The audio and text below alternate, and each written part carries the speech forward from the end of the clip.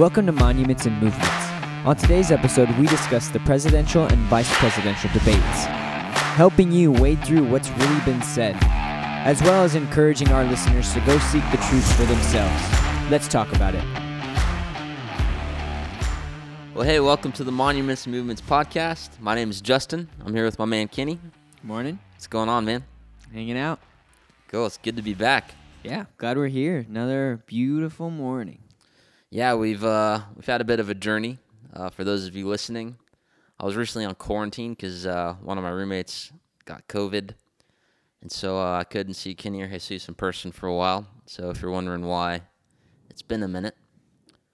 We haven't been able to get together, but here we are. And we also had some audio difficulties last time, but we think we got that all worked out. So back at it. How was the COVID test? I didn't like it. It made my eyes tear up a bit. I'm not gonna lie.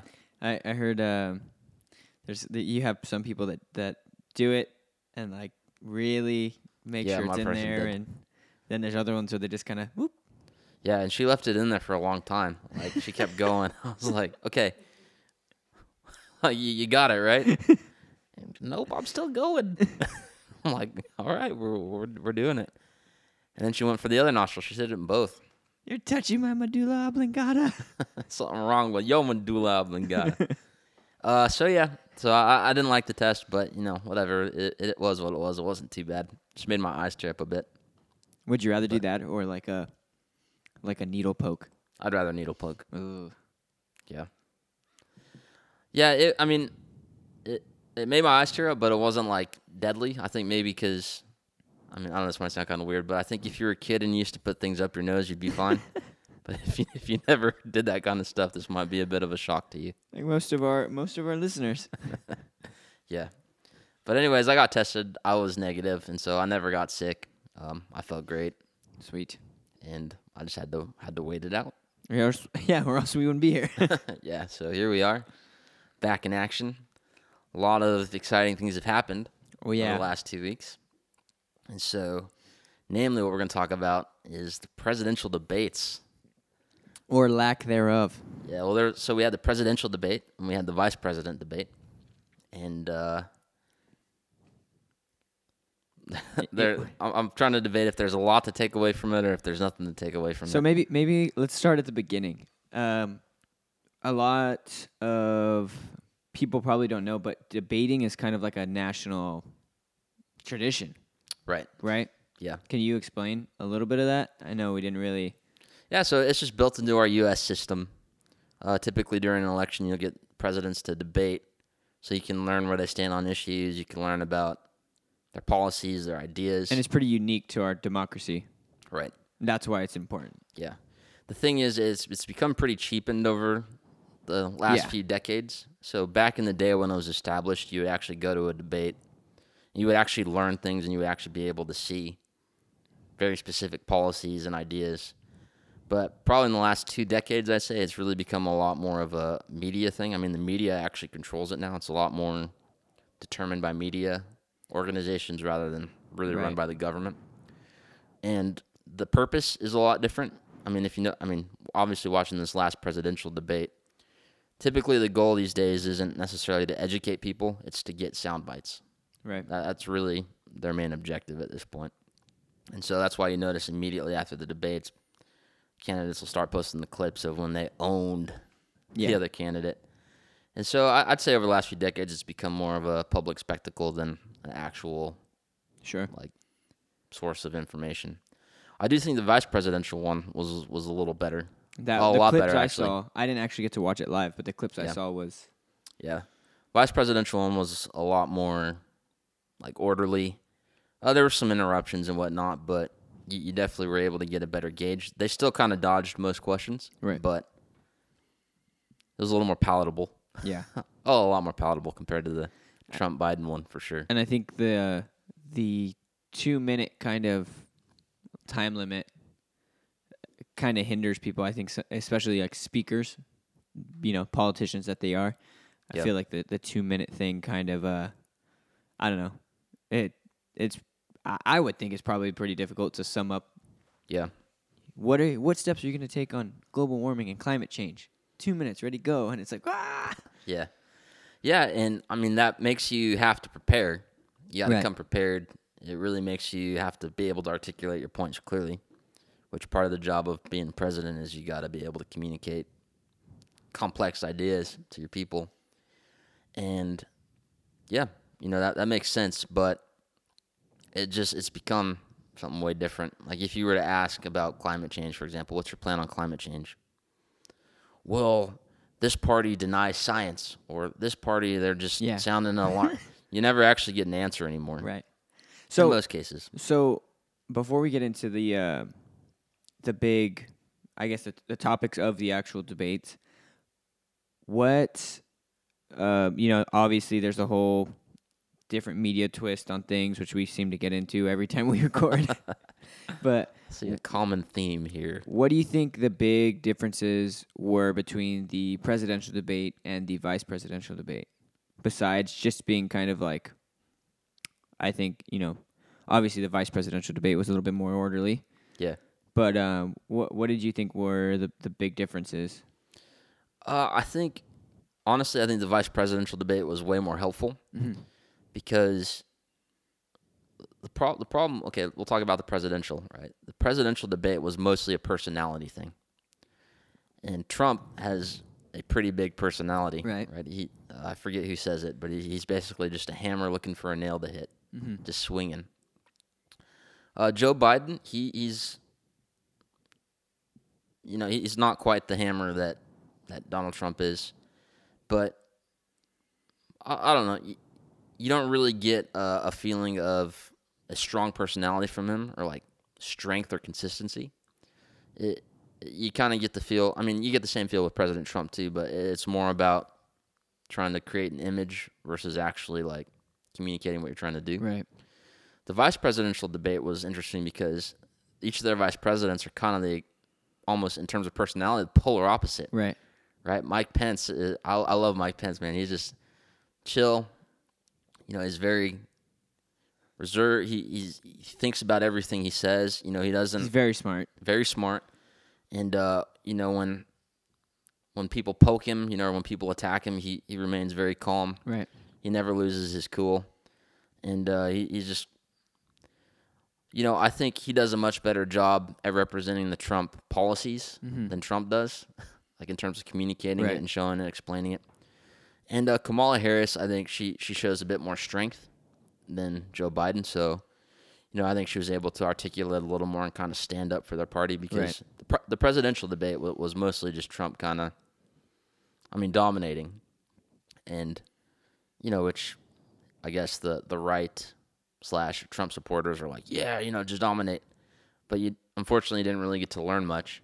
Right. And then, the Biden campaign or kind of the left are more like, oh, he was just interrupting, mean Trump guy. And so it's just kind of a lot of the same back and forth where I feel like in the vice presidential debate, a lot of that was removed. I felt like the moderator did a lot better. I mean, she still asked some pretty biased questions in my opinion. But yeah. Well, and I think, that's another thing I want to get into. But I think what I saw from what I did see was just the clear differences between the potential vice presidents. Excuse me.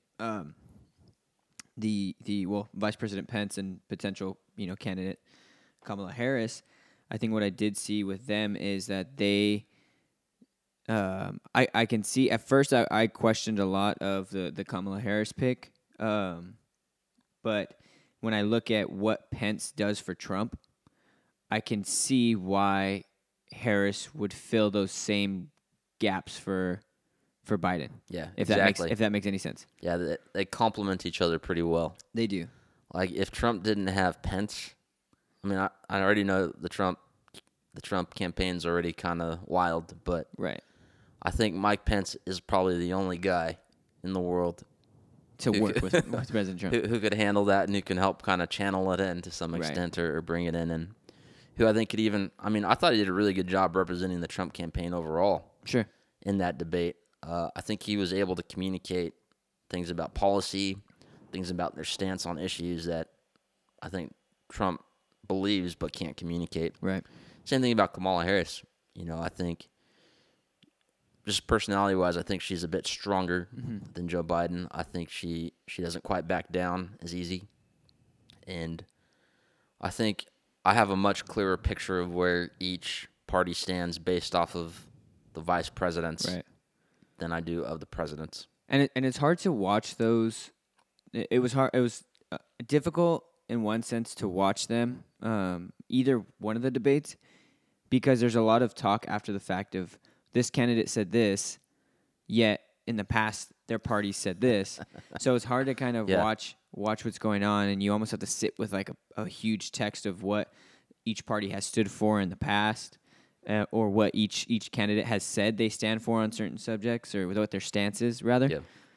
And I think I even saw a clip of I think Pence caught Kamala Harris on one of those, and I'm sure there was a couple back and forth. Well, I thought your president said this, and but I mean it is. They're super important things that we should pay attention to, but at the same time, it's just so, like you said, it's kind of the tradition of it has been,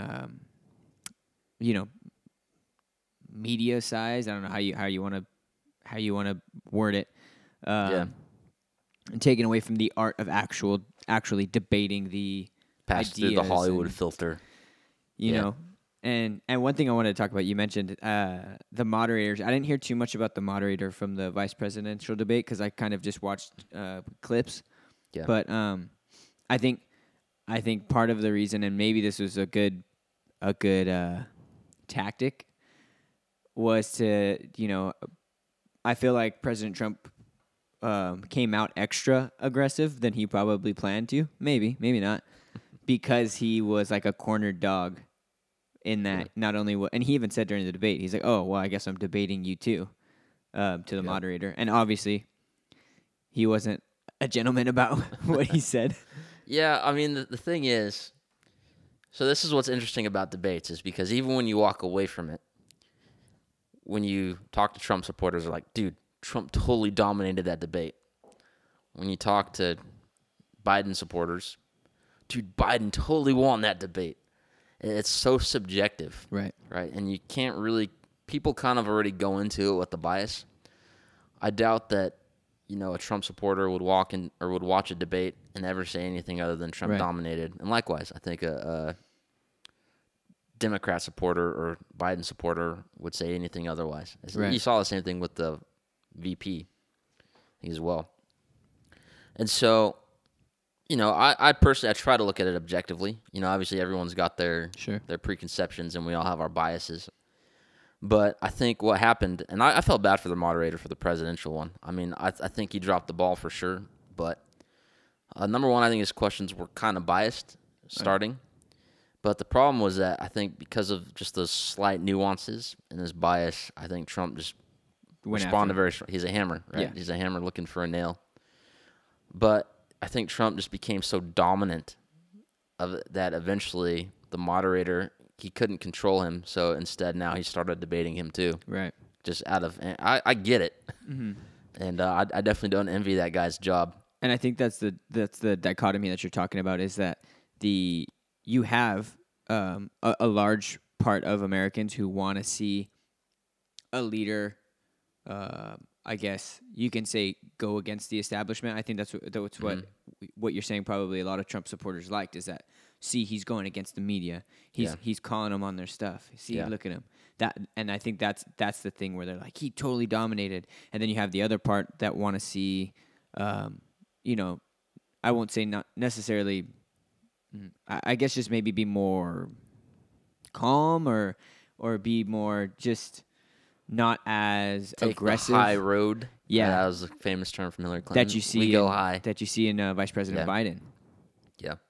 And I think, here's the honest truth. The reason I like that is because most of the supporters, we don't actually want information. We want to see our candidate own the other candidate. Right. That really is the goal for the followers as well. Yeah. Right. Even after the debates, for example, when you talk about policy, right? Social media. I don't know how we did debates before social media. I think social media just makes the debates way more exciting. Sure. I don't know necessarily more valuable or makes us smarter, but it makes them way more exciting. But when you look at social media, I mean, and you look at like the talking points that people talk about why their candidate dominated, it was never like, oh yeah, he made a great point. There's a few of it in there, Sure. but it's definitely the exception, not the rule. You hear, oh yeah, dude, Trump made Biden look weak, or dude, Trump, from the other side, oh, Trump was such a jerk. How can we get someone doing like, see, now America sees what he's like. So now, but they never actually talk about policy, Right. Even with the vice presidential one, right? I think there's probably, you see a little more talk of policy there, but in terms of against Mike Pence, right? The fly, Yeah. right? I was about The to bring fly that up. is the biggest thing. Yeah. It's like, okay, that's funny. Yeah. We'll laugh, but I think what does that have to do with policy, right? Likewise, I see a lot of things talking about how Pence owned Kamala, which, I agree personally. I agree that he won that debate if you're looking at it strictly as a debate, arguing facts back and forth. But, once again, most people are like, well, my candidate owned.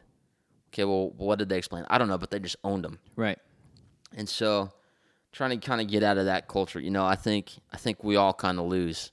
Everyone's like, no, our candidate won, no, that candidate won. When I watch these debates, I'm like, no, I think we're all losing. Right. Yeah. Not so much with the vice president. I was a little more impressed with the vice presidential one. Mm-hmm. Yeah, and I think, I mean, and we can get into the topics here, but my last thought on that is I think that's our bad. Like as a people, for whatever reason, how we got here, I just think, honestly, just being unintelligent and not not seeking the facts and just wanting that almost like a UFC fight highlight, like a Kimbo Slice highlight. Yeah. Just wanting the knockout punch, Yeah. wanting the rude comment or the ooh, got him, but not really, us as a generation not really seeking actual truth. And that's a conversation like, okay, we can talk about Biden's personality or flaws. We can talk about Trump's personality and flaws. We can talk about what Kamala Harris did back in the day. Sure, we can talk about all that stuff, but like there's so little actual discussion about policy. Yeah. And about what it's actually avoided. Discussion about policy 100%. is avoided in the 100%. debates. Yeah. And that's all you see. People are so willing to bash Trump and to bash Biden and to post things that reflect on their character negatively. Yeah. But it's like, okay, well, I see so much less of like actual talk about what you don't like about this candidate's policy. Okay, you don't like his policy. What don't you like about it? Tell me what you don't like. And so many of us don't. Yeah. It's because it's more about the candidate, right? It's a character assassination rather than a policy assassination. Right. I think that was the vice presidential debate, right? I think what you saw was, I think Trump being Trump, super energetic, aggressive, but eventually they started irking him. So he started trying to irk them back and poke them and just trying to get it out of, and he got some responses that didn't look favorable for the moderator, for Joe Biden. Sure. But I mean, if you look at his demeanor, Trump's demeanor the whole time anyway, it wasn't favorable for him either. But you just see people trying to bait each other so that they can assassinate each other's character. That's really all it is. Yeah. Well, hey, let's get into some of the topics. We don't necessarily have to hit all of them, but what were some of the topics? We're going to make it so that people can walk away from the debates with some information. That is our goal, is to educate you or to help you understand a little. Instead of whatever clip they saw being passed around. Yeah. So yeah, what were some of the topics you thought were important, or you thought maybe they were touched, or some of the topics we want to clear up? Yeah. Well, I think a big one was COVID. Okay. Right. That was pretty much the one that they came out the gates with for both debates. It's how they're handling COVID. So what do you think about that? I think the funny part is I think they were both saying more or less the same thing. That first point, like you said, first of all, they both came out when asked about it. And I think even if I heard right, if I heard correctly with the vice presidential debate, it was about the same. Both parties, so for the presidential debate and the vice presidential debate, all of them pretty much said the same thing. Mm-hmm. This party did this wrong, was their first point. Mm-hmm. these people wanted to do this, and we want to do this, or we are doing this, and they were basically described the same exact thing. Yeah. Like, what else? I think Pence called it out, and the thing is like, or he called it plagiarism. Yeah. It's like, it looks like you guys just plagiarized our plan. Yeah. You know, which is true to an extent, but it's one of those things where it is what it is, right? What are you going to do when there's a pandemic? Right. Try to develop a vaccine. Sure. Try to get the medical attention, medical responders. I mean, it's kind of a universal response to that one. Yeah, I agree. You know, the handling of COVID. Here's the thing: is that we don't know much about COVID, or we Right. didn't know it was something that just jumped on us. And yeah, you know, you could say Trump handled it wrong. You know, there's things he probably could have done better. There's things that he did right. Right. Right? It's an unknown situation. Right? The same thing happened back with the swine flu. Now, fortunate thing about the swine flu, I mean, not that I would call it fortunate by any means, but is that it wasn't quite as deadly. Right. Right? But actually, I think it spread a lot more than actually the coronavirus did. But the thing is, the coronavirus is just more deadly. I would need to go look to verify those facts, but I that's my general idea. Don't hold me to that. But I think the biggest difference that people need to walk away from, well, I think the first thing you got to understand about COVID is that the state response is, people need to understand the roles of the state and the federal, right? The state really controls a lot more of what your day-to-day life is going to look like based off of COVID, right? So, for example, like shutdowns and lockdowns, I mean, the federal government can kind of put some general things in place, but for the most part, it's the states that execute it. Right. That's actually the way that Trump has handled it. So, you know, when you talk about lockdowns and, you know, having to shelter in place and restaurants closing, it's actually way more on your state government than it is on the federal. Which isn't what certain media outlets want the people to know. Right. So, but just when you're voting, right, and when you're figuring out how you want to, what's going to affect your day-to-day life a lot more is what your governor says over what the president says. But when you think about the Republican versus Democrat, what I walked away with, my understanding is that the Republican platform and how they would handle COVID is, I think they would leave the safety up to the citizens a little more, kind of give you more freedom to decide how you want to treat your safety, versus the Democrats would set more kind of rules in place, like, you know, for example, the mask mandate. Sure. I think the Democrats lean a lot more towards a federal mandate, basically saying all states have to wear masks, versus the Republican mandate is, well, you're free to wear a mask, but you don't have to. So whatever side of the fence you're on with that, I think that's what's important to walk away with from those debates. So I have some numbers here. I think this is worldwide. Currently, I think this is an article written in September on C News. Currently, there are 28 million confirmed coronavirus cases. I think that's worldwide, with 921,000 deaths. At the end of the 2009-2010 swine flu pandemic, confirmed cases and deaths from H1N1 stood at 1.6 million cases and 18,000 deaths. So, yeah, almost. So 18,000 deaths versus 921,000. Right. So, but what were the numbers for people who contracted it? There are currently 28 million confirmed versus 1.6 million. 1.6 million for coronavirus or for swine? No. Coronavirus 28 million, 1.6 million H1N1. Gotcha. Okay. So, there's maybe my data was off a bit. Yeah, but I mean, I recall. I mean, 2009, 2010. I was barely in high school, but I still recall there being not a lot known about H1N1 at the time. And I think in both cases, a lot of people now, looking back, bash Obama for how he handled it. And it's the same thing people are doing with Trump already. Like, hindsight's 2020. Yeah, exactly. I mean, the classic example that kept coming up was when Trump banned the flights from China, right? When he first learned, or when he first acted on it. Right at the time, you know, his opponents were like, no, you know, that's racist, that's xenophobic, which, okay, you know, whatever. But, I mean, there was even the thing where I think Nancy Pelosi in California when that happened, she's like encouraging everyone, no, we're going to stop this racism. Everyone come down to Chinatown. Come to Chinatown. And, you know, in hindsight, I mean, they don't bring it up anymore, but that was wrong. You know, I think Trump was right on that one. Yeah. And everyone thought he was wrong at the time. It's just one of those things in hindsight, right? But I'm sure, you know, should Trump have acted sooner? Maybe. Would a Democrat have acted sooner? Maybe. I don't know. But I'm not going to pretend like there's a very clear formula for how to handle these things. Hindsight's 2020. Exactly. Yeah. Say it again. Yeah. So I think at the ticket, you're basically looking at, you know, Democrats would put more kind of requirements in place for your safety, versus I think the Republican Party would leave it a little more open to you. But once again, it's a lot more at the state level than at the federal level.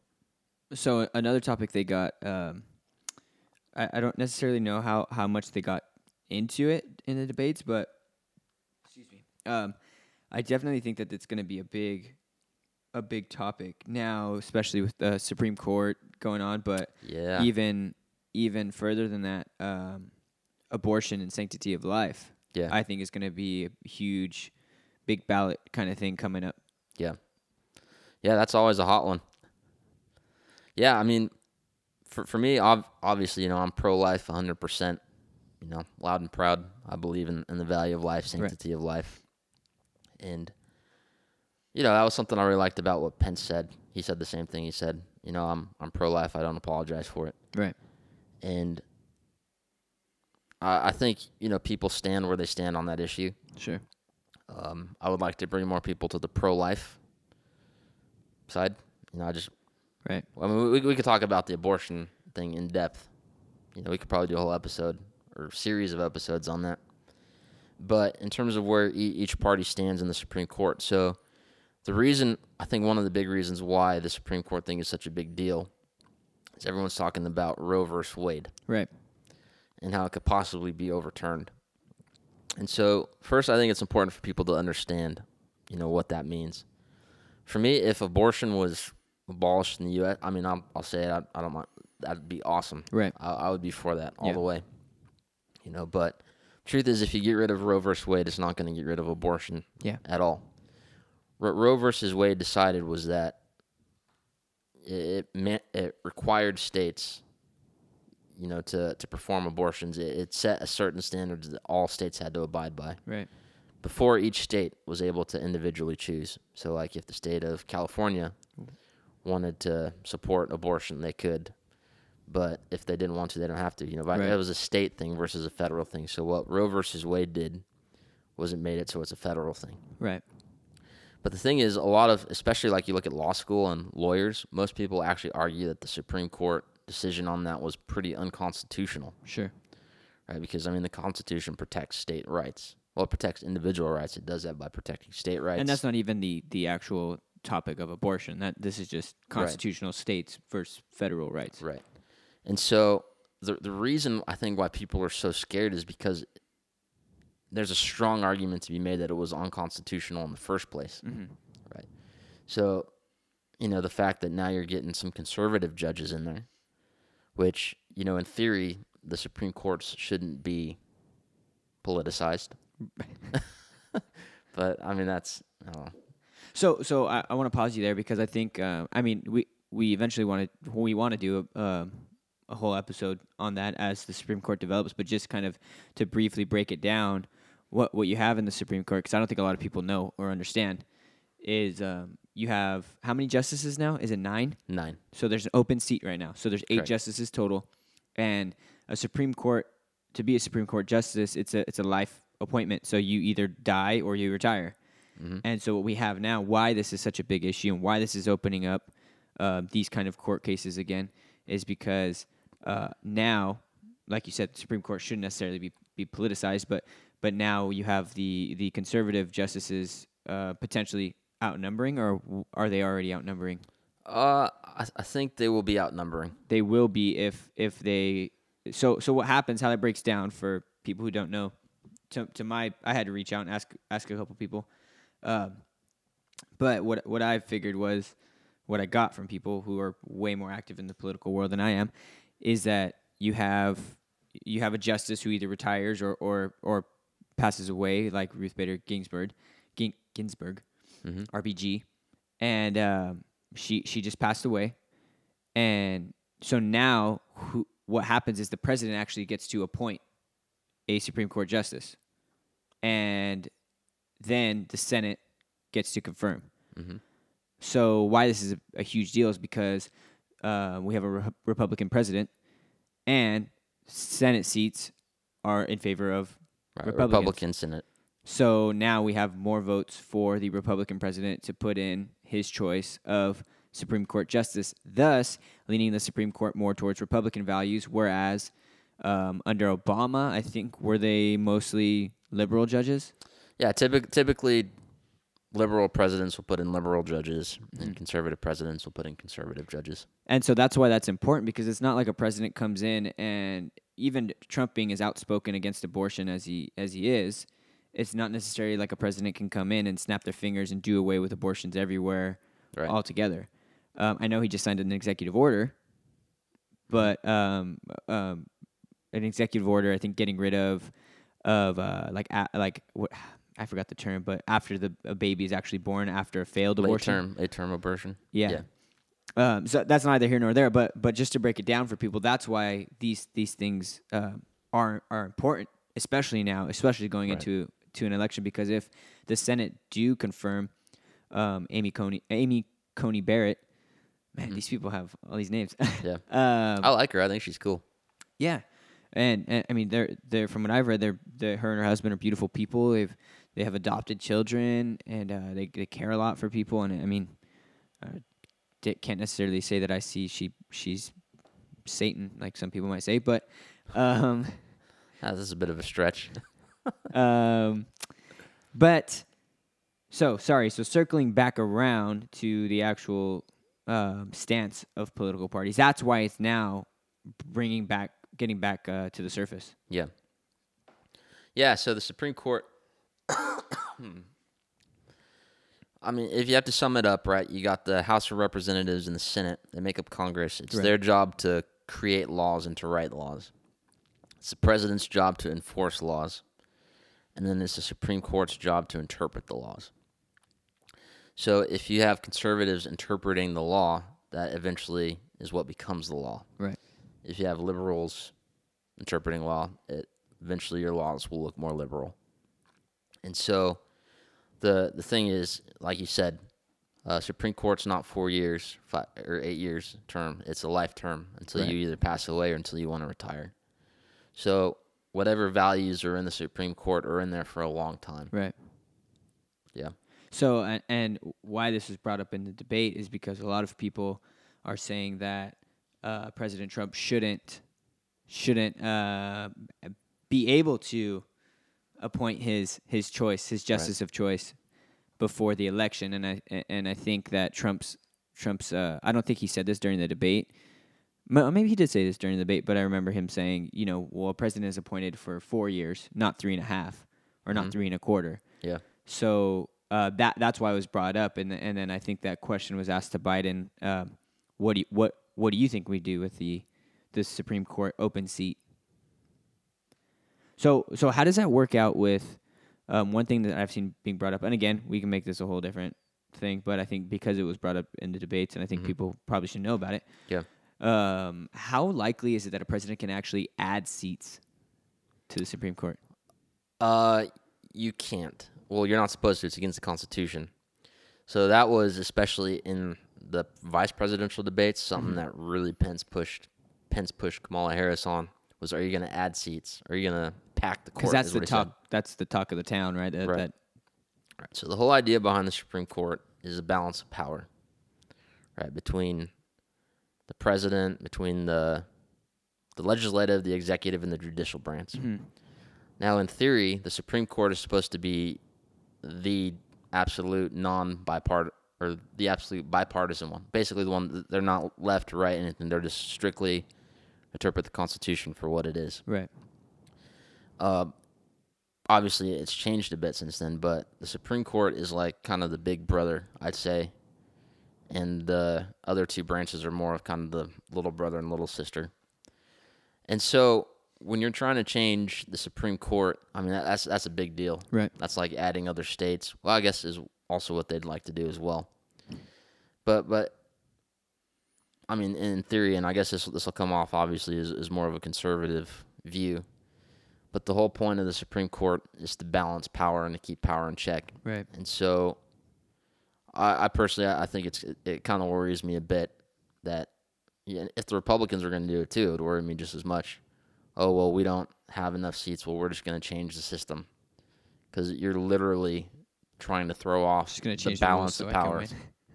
Yeah, I mean, you're literally changing the checks and balances system so that there's no longer a check and balance, right? The checks and balance system checked you, and you're not having it, so you're changing the system.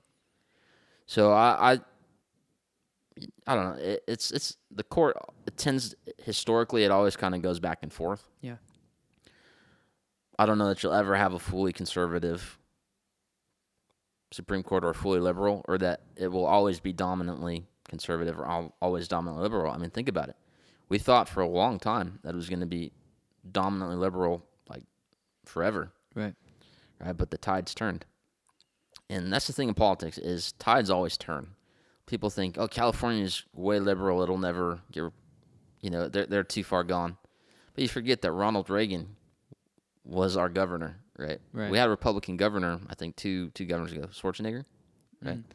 But, Ronald Reagan, one of the most conservative presidents, came from California, and that wasn't that long ago. That was like 20 years ago. Right. Well, I guess 30 years. Wow.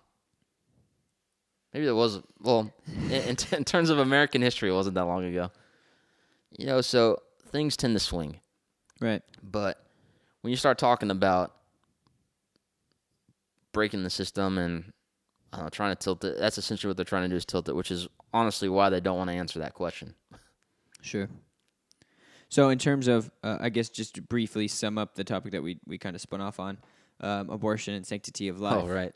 Sorry, I got a little off topic there. Yeah. Yeah, I guess this is my bad. I brought in the Supreme Court, but No. where clearly, we're looking at documents that kind of clearly document these stances, but where does each party stand specifically? Yeah, I mean, simple is the Democratic Party is pretty pro-choice, which is pretty for abortion. Right. And the Republican Party is pro-life, anti-abortion. I think both parties have doubled down a lot more. I think you could see, you see pro-life marches are getting bigger and bigger and bigger. Mm-hmm. And they don't get much media attention because media tends to favor kind of the liberal side a lot more. Sure. I think Democrats with their abortion agenda is getting a little more radical. They're pushing for a lot more advancements, Right. if you want to call them that, in that area. It's pretty wild. It's pretty wild. I mean, that's one issue I'm not afraid to be Biased on. Yeah. I think the left has gotten pretty radical in their abortion views, and it's in my opinion pretty scary. Right. Okay, let's talk about. I guess it doesn't necessarily have to be really quickly, but let's talk about healthcare. Right. What were some points brought up, and how does each party kind of stand by healthcare? So the Democrats they tend to favor Obamacare, right, which was passed under President Obama, which was his solution for the healthcare problem. Just people the healthcare problem being people not having access to affordable healthcare. Now that is a whole subjective. If that problem is extremely subjective as well, and I don't want to get too much into that talk. But essentially, what Obamacare is the government stepping in and taking a lot more control in this case, over it to help make sure that everyone has access to health care. Republicans, they oppose Obamacare, and they've taken a lot of steps to dismantle it and get rid of it. And their belief is that the government will make healthcare more expensive, less affordable, and will bring down the quality, and that actually the problem of expensive healthcare and healthcare being out of reach of people is much better handled by private organizations and by letting kind of the market do its thing rather than government taking over. So those are really, if I had to sum up the two philosophies, is the Democrats tend to lead more towards government-run healthcare. Not fully. Well, I don't know. I mean, Democrat, there's a wide spectrum of beliefs. You have some radicals who want completely government-controlled healthcare. But Right. the overall, the Democrat Party tends to favor a pretty significant amount of government oversight and control in healthcare, versus the Republicans are a little more like, no, just let people be free, let them do their thing. And I think one clearly stated stance on healthcare by the Democratic Party is kind of this thing as healthcare is not as a privilege but a right, versus Republicans not necessarily in line with that. Yeah. And I think, but at the same time, without Republicans saying that healthcare isn't necessarily a right as much as Democrats say, I think I do think that there's that leaves an open space for people to interpret that as like, oh well, Republicans just want to make healthcare more expensive, kind of thing. Yeah.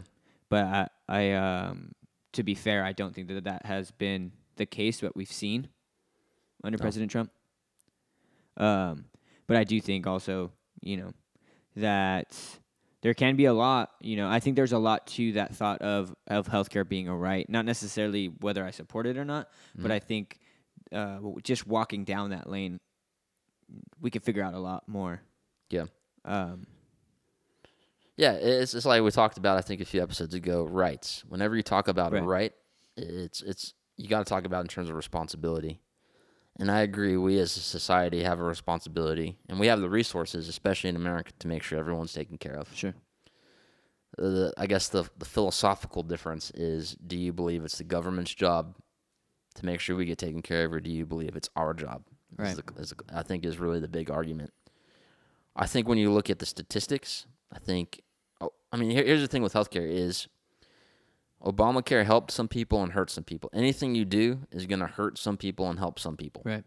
There's no solution. Oh, this is going to make it better for everyone, which is why there's such strong reactions to either one. Right. I think personally, when you look at the data and the statistics, I think Obamacare hurt everyone a little more than it helped. I guess I don't want to say everyone. I think it hurt more people statistically. Yeah, I think there was more repercussions than benefits. I don't know. I mean, it's hard to talk about it because then that becomes so you don't believe that people should receive health care, or that. And obviously, I think everyone needs to be taken care of. I personally, I don't think that the government is necessarily the best equipped organization to do it. Yeah. So, no, totally. And I think at the heart of everything that we're saying is like, hey, go out and research some of these things. Like, go out and actually research, these topics that you're going to be voting for. Yeah. Because you're not necessarily voting for a character. I mean, you are, but you're also voting for what these topics represent. Because I feel like a lot of people, when they get down to the nitty gritty, and I feel like they might sway one way or another from what they think each politician stands for. Yeah. When they get down and actually read these things. Yeah. Yeah, and I'd also say too, don't buy into the panic. Right. Like everyone's like, oh my gosh, if we do away with Obamacare, people are gonna die. If you have a pre-existing condition, you're gonna die. Right. That's not the case. You could argue that getting rid of Obamacare might be better for people with drink, and I'm not gonna get into that argument, but there's so much hype over everything. I just don't buy the hype. Right. Yeah. So I mean, we can get into a lot more of these topics, and I think each one of these topics can be their own. Yeah, maybe we'll do a series on these. But again, at the heart of it is go out, and I think that's been the common theme, and I think it will be the common theme for a while, is go out and research.